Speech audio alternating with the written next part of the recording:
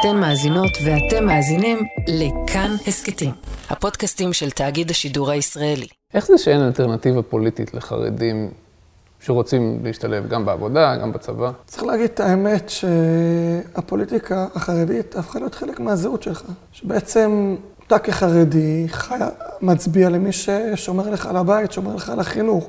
בגלל שזה ציפור הנפש. אז זה לא רק אתה הולך להצביע על המפלגה הזאת, כי זה טכני. זה לא משנה כמה אתה עם אלמנטים ישראלים. בסוף אני גם הצבעתי ג' ולא רלוונטי כמה אני מסמפת את הפוליטיקאים שם או לא מסמפת, זה לא רלוונטי. זה נורא מוזר. לי, כחילוני, זה משונה. כי אתה הולך להצביע על אינטרסים, על חלוקת משאבים. אנחנו הולכים להצביע על משהו שזה ציפור הנפש שלנו. חינוך. יהיו עוד מיליון חרדים ב-10-15 שנה הקרובות. יש סיכוי שהמפה הפוליטית החרדית תשתנה, שפתאום תהיה מפלגה חרדית חדשה?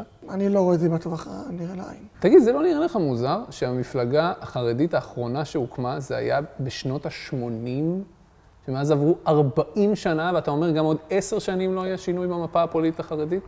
אצל החילונים היו מיליון מפלגות שקמו ונעלמו בתקופה. אצלנו, הפוליטיקאים זה משהו שולי. שולי. אני לא מתפלל שהבן שלי יהיה פוליטיקאי. אני מתפלל שהבן שלי יהיה תלמיד חכם. כן. זאת אומרת, מנהיגי הדור, הרבנים, גדולי ישראל, הם אלו שמובילים. פוליטיקאים זה אנשים טכניים שיושבים בכנסת, מקבלים את המשכורת בשביל לעשות את מה שגדולי ישראל מורים להם. אז אף אחד לא מייחס לזה חשיבות יותר מדי. היי, אתם ואתן על המנגנון במלחמה, אני שאול אמסטרדמסקי. 7 באוקטובר 2023 תיזכר לא רק השבת השחורה, אלא גם כרגע מכונן בהיסטוריה של מדינת ישראל והחברה הישראלית. נשאלת השאלה, איך השבת השחורה והמלחמה שבאה בעקבותיה ישנו את היחסים המורכבים שבין החברה החרדית לבין ישראל. האם החרדים יראו את עצמם יותר ישראלים או דווקא פחות? איך הציבור הכללי יתייחס לסוגיות המחלוקת העיקריות שבינו לבין החברה החרדית? גיוס, חינוך והשתלבות בעבודה ביום שאחרי המלחמה. את השאלות האלה הפניתי לרב יונתן רייס. הוא בעצמו חסיד בלז שלא התכוון לשרת בצה"ל, אבל מצא את עצמו יום אחד מובל למעצר הישר משדה התעופה ומשם לשירות צבאי. הרגע ההוא שינה אותו, ומאז הוא עוסק בין היתר בגיוס חרדים לצה"ל. אבל לא את כל החרדים, לא את המיינסטרים. שם, כך הוא טוען, האתגר הרבה יותר מורכב, ואירועי 7 באוקטובר יחייבו את החברה החרדית להתפכחות מסוימת בעניין הזה, אבל גם את החילונים. אז השבוע, הנה המנגנון של הרב יונתן רייס.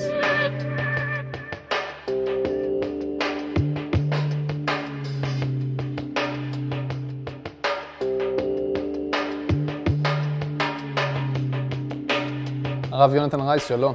וברכה, חנוכה שמח. חנוכה שמח. מנהל רשת ישיבות חדוותה. עד כמה מרגישים ברחוב החרדי את המלחמה בעזה? אם נהיה הוגנים, כלום. כלום? חוץ משנחשפים לידיעות כאלה ואחרות על זה נהרג, זה נפצע, זה בהתחלה יותר. כלומר, אם אני אלך למרכז העיר בני ברק, או ל100 שערים בירושלים, זה יהיה פשוט כאילו הגעתי בעוד יום רגיל? יודעים שיש מלחמה, אבל אין איזושהי תחושה מעבר, כי לומדים.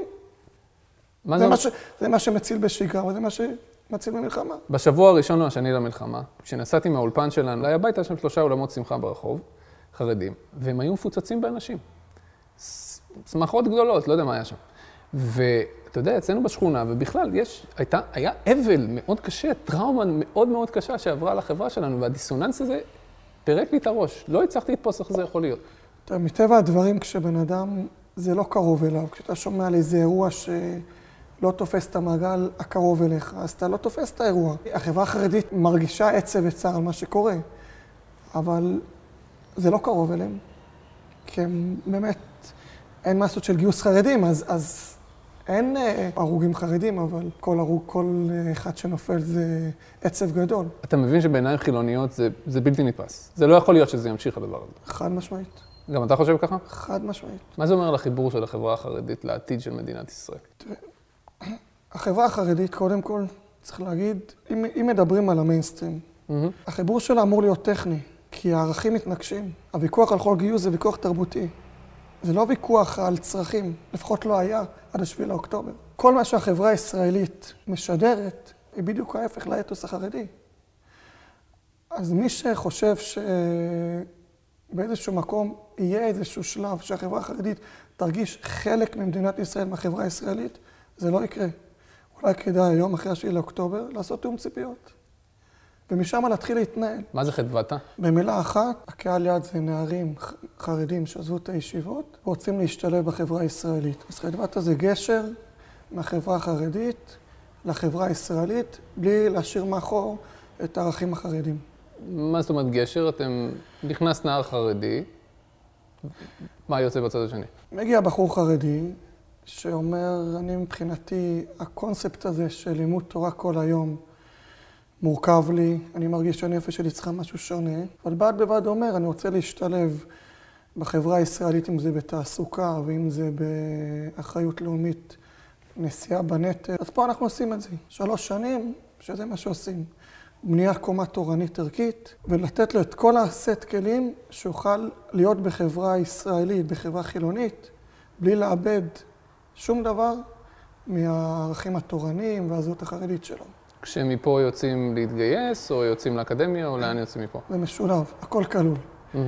בחור מגיע לפה, אם הוא מגיע מישיבה חרדית קלאסית, המקסימום שיודע זה לוח הכפל, אולי קצת יותר, אבל כנראה שהוא לא זוכר, כי במהלך הישיבה הוא רק לומד תורה, אז הוא עושה פה השלמת בגרויות, אחרי זה הוא נכנס לתואר ראשון במדעי המחשב, ואחרי 3 שנים הוא מתגייס לסייבר, בליווי של הישיבה. הישיבה היא חלק מהשירות הצבאי שלו, ויש לנו גם מסלול קרבי, שהוא חבר'ה שרוצים כן להשתלב בשירות הקרבי, אז הם עושים כמו מכינה קדם צבאית, בבוקר לומדים תורה, אחרי צהריים עושים כושר, מנהיגות, כל הדברים, רובם יוצאים לפיקוד וקצונה. עכשיו חזרתי מיעשו, יש לנו קצין שהוא סמ"פ במפקץ בבה"ד 1, נפצע קשה ביום שישי, פעילות בעזה, יש לנו נראה לי בכל שכונה בעזה נציגים, וזה אתגר מורכב. אז יש גם מסלול קרבי וגם מסלול טכנולוגי, כאשר כל הקונספט אומר שגם במהלך השירות הצבאי, אתה לא נפלט מהעולם החרדי, אתה חלק מהמסגרת הישיבתית חרדית בצורה שאנחנו נותנים.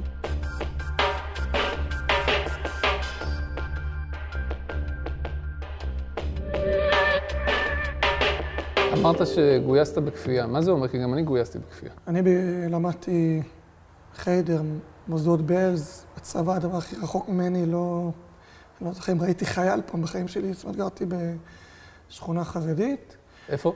בירושלים, ברמת שלמה, תקופה ברוממה, ובגיל 18 התחתנתי, עברתי עשיתי שליחות בדרום אמריקה, חזרתי, חיכה לי צו גיוס. עכשיו אני כבר הייתי עם 3 ילדים, זה לא משהו שהיה נראה לי בלופ, ואז עם זינזנה הביאו אותי, הייתי עריק, הביאו אותי... מאיפה? מהשדה?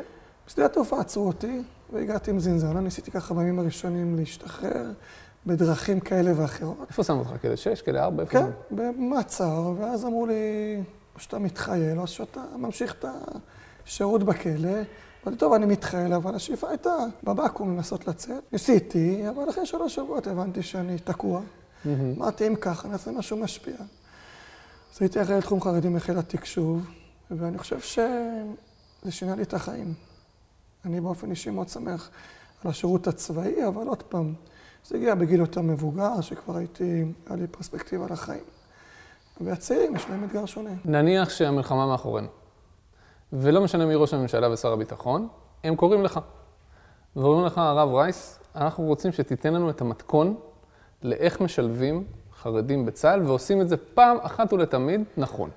מה המתכון? אז המתכון קיים, והם כבר קראו לי במשרדי הממשלה לגמרי בעניין. קודם כל, דבר ראשון, הציפייה של החברה הישראלית, מהחברה החרדית, להשתלב בכור היתוך ולהיות ישראלים, זה לא יקרה. החברה החרדית היא מחנכת לשמרנות. הערכים הליברליים, היותר מתירנים, הם בדיוק ההפך ממה שאני מחנך את הילד שלי. החברה החרדית גם צריכה להבין שיש פה בסוף, יש פה מדינה, וצריך להסתכל על זה לפחות כוועד הבית משותף. כמו שבבניין שלך או בשכונה שלך, או אפילו בעיריות, לא רואים את המתחים.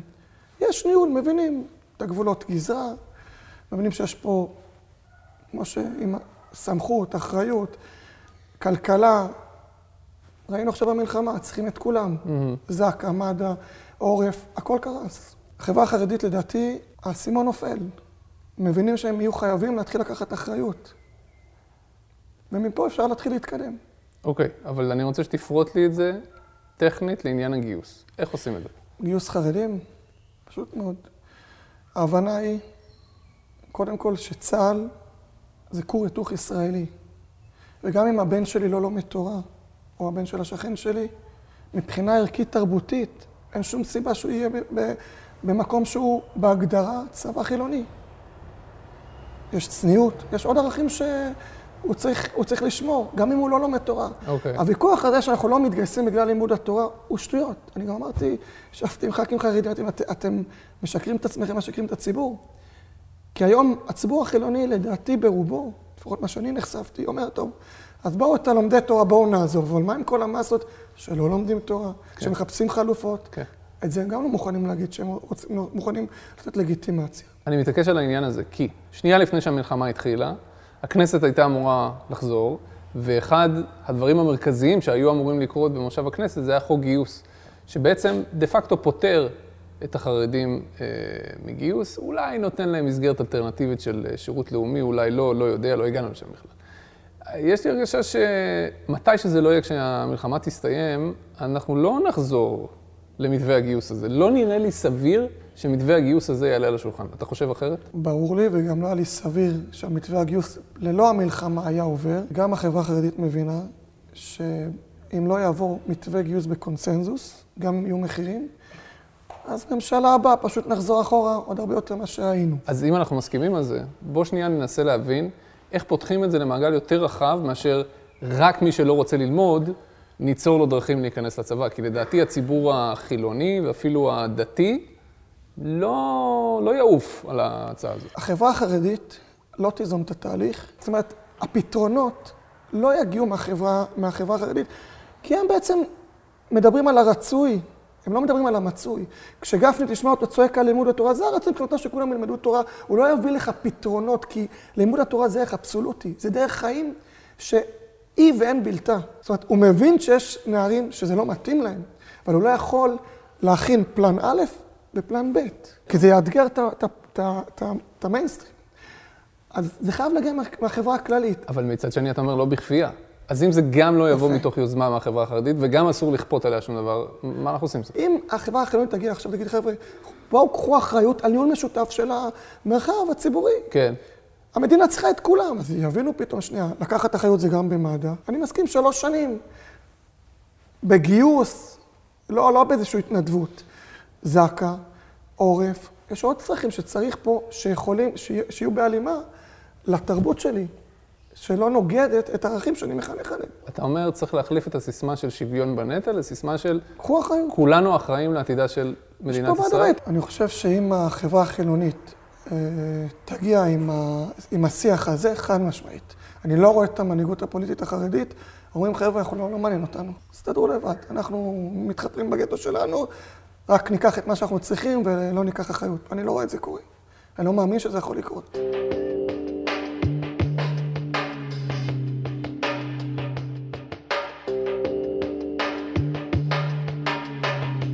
לתחושתי, מה שקורה עם העניין של הגיוס, זה תמונת ראי למה שקורה בזירה של החינוך. אני רואה את שני הדברים בעצם כאותו ניסיון של ההנהגה החרדית, הפוליטיקאים, העסקנים, פשוט לשלוט בקהילה. להחזיק חזק, חזק, חזק, ולהגיד, חבר'ה, לא זזים מילימטר. לא ימינה ולא שמאלה. שתי הרשתות הגדולות הן רשתות מפלגתיות, וכל היתר זו מערכת חינוך פרטית לכל דבר ועניין, שמתוקצבת במידה זו או אחרת על ידי הממלכה. וכשקם שם איזשהו ניסיון לעשות חינוך חרדי ממלכתי, שהמדינה מעסיקה את המורים, מפקחת על תוכני הלימוד, מתקצבת ב100% וכו', החברה החרדית קמה על הדבר הזה ואומרת בשום פנים ואופן. אני צודק בניתוח שלי? אז תראה, אני רוצה שנייה שנוכל לענות בכנות ובהוגנות, ולא עוד פעם מדקלם את הדף מסרים. אז אני לא עסקן, אני לא חלק מהמערכת, אין לי שם מניות, ואני יכול לתת את הזווית ראייה שלי. קודם כל, צריך להבין, בממסד החרדי, אנחנו בחנוכה, הגדרה של החינוך זה פח השמן הטהור. פח השמן הטהור זה החינוך, כי פה מתחיל, מבחינת החברה החרדית, הם ילחמו על הכל.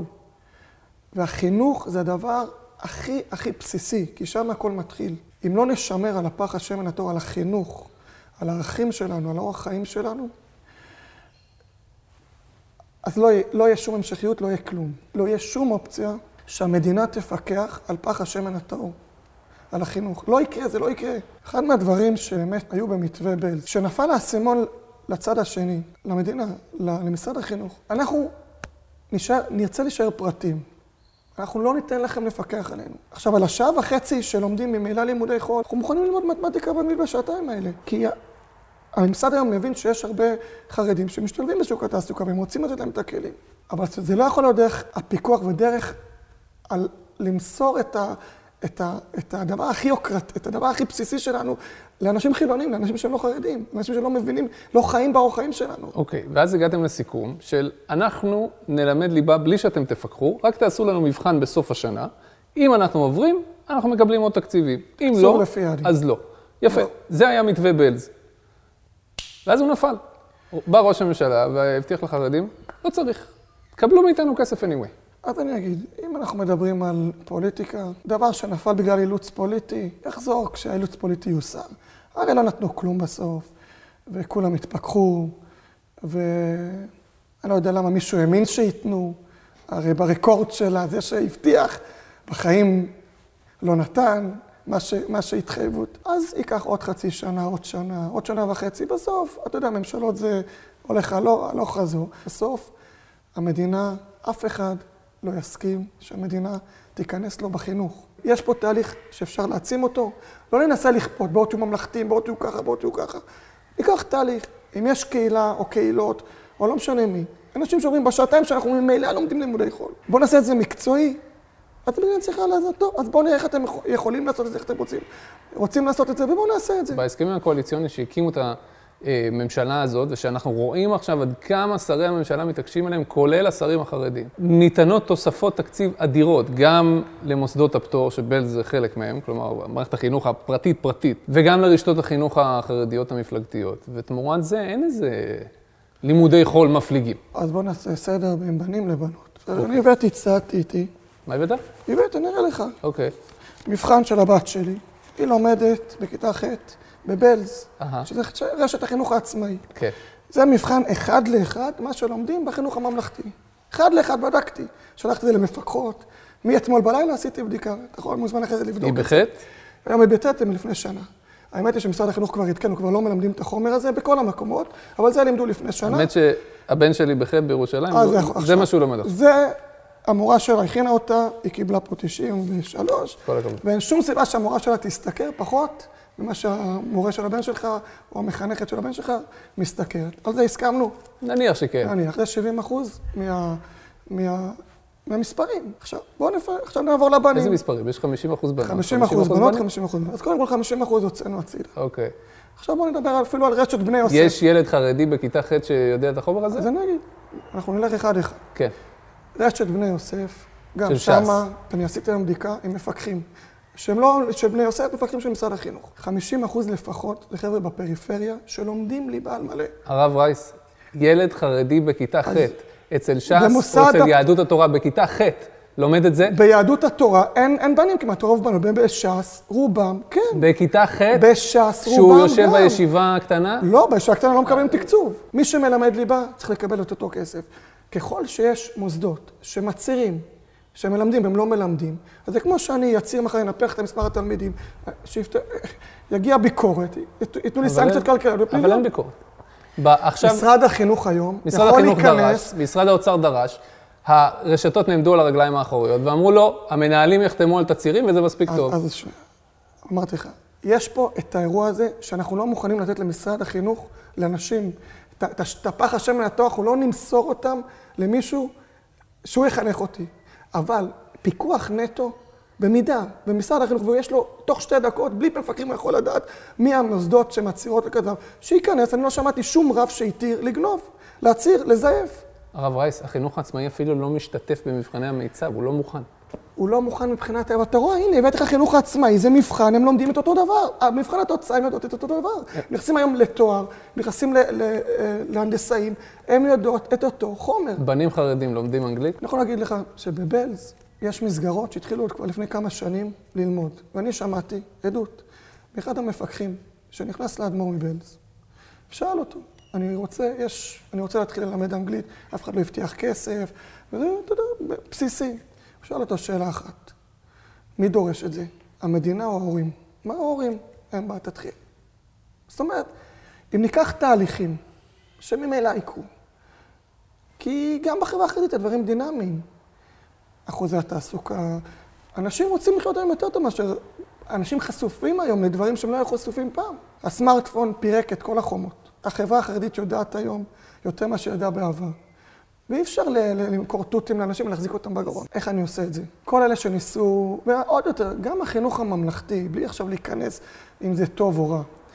אבל החרדים רואים את זה כרוצים כאילו לאתגר את החינוך החרדי בבסיסו. זה עדיין חינוך חרדי, אבל ממלכתי. זה לא מדויק. נניח שהיום נהיינו ממלכתיים. מגיע עוד 15 שנה, יש כבר מסות, פתאום המדינה מחליטה שמי שלא ילמד כך וכך, חותכים לו אין יותר תקציב. אז אם אני פטור, אני יכול להחליט, תקשיב, בסדר, אני ממשיך לשמר את המערכת שלי, אני לא אקח יותר מה שהמדינה. אם אני תקוע בתוך המדינה, אין לי דרך חזרה. אז זה הפחד. יש פה פחד מהותי ופחד טקטי, ברור. האסטרטגיה מובילה לטקטיקה הזאת.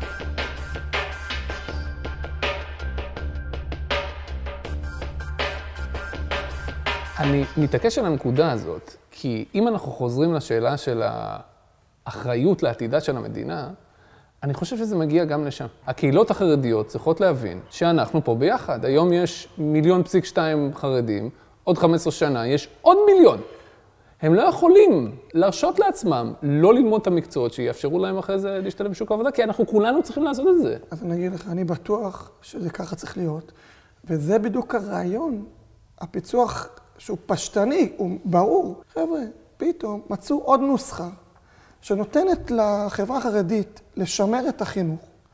נכון, בצורה פרטית, כי זה הדרך שלנו לשמר את הערכים, שזה יישאר אותנטי ומקורי. אבל אנחנו נלמד מתמטיקה, נלמד אנגלית, דברים שיעזרו לנו להשתלב, כי אנחנו משתלבים. כי אנחנו נהיה חייבים לקחת אחריות. זה מה שאני גם אמרתי בגיוס, זה עובר כחוט השני. שאם המדינה תבין, במקום לכפות את התהליך, אנחנו נזהה איפה אפשר להעצים תהליך שקורה ממילא, אנחנו נפצח את כל הדברים. אין אירוע כזה שהחברה החילונית תגיע לחברה החרדית, בואו קחו, תנהלו איתנו ועד בית משותף, והם יגידו, אנחנו לא מוכנים, אנחנו פרזיטים. זה לא יקרה, כי הם לא שם. המלחמה הזאת תקרב בין החברה החילונית לחברה החרדית, או בדיוק להפך? אם נדבר פרקטיקה, היא תקרב. אם נמשיך אתם צריכים להיות עכשיו ישראלים, אתם צריכים להגיע לפה, אנחנו לא מוכנים לוותר לכם, הם עוד יותר הסתגרו, כי הם יהיו מאותגרים אחרי המלחמה, יותר מאשר הם היו מאותגרים לפני המלחמה. כי ברור שאירוע בסדר גודל כזה מזיז דברים. אין אפשרות שמהצד החרדי מישהו מנהיג יבוא ויגיד, חבר'ה, אנחנו צריכים להיות יותר ישראלים. זה לא אומר שאנחנו צריכים לאבד את הצביון החרדי שלנו, צריכים פשוט להיות יותר ישראלים. ביום שתשכנע את המנהיג הזה, איך הוא יהיה ישראלי ויצליח לשמור על החרדיות, אני בטוח שיקום כזה מנהיג. אתה לא מרגיש שאתה ישראלי? אני מרגיש שאני חרדי עם אלמנטים ישראלים. הרב יונתן רייס, תודה רבה שדיברת איתנו. תודה רבה לכם, שנהיה ראויים לניסים, שהמלחמה הזאת תיגמר ושהם יחזרו הביתה בשלום. נוכל להיות באחדות. אתם האזנתם למנגנון במלחמה, ההסכת שהוא גם הצפת.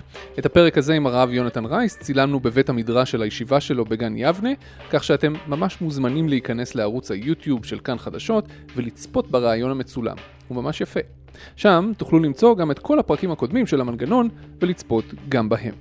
העורך האחראי של המנגנון הוא שימי אביגד, את הפרק הזה ביים טל רז, ויחד איתו צילמה גם ניצן גרינוולד.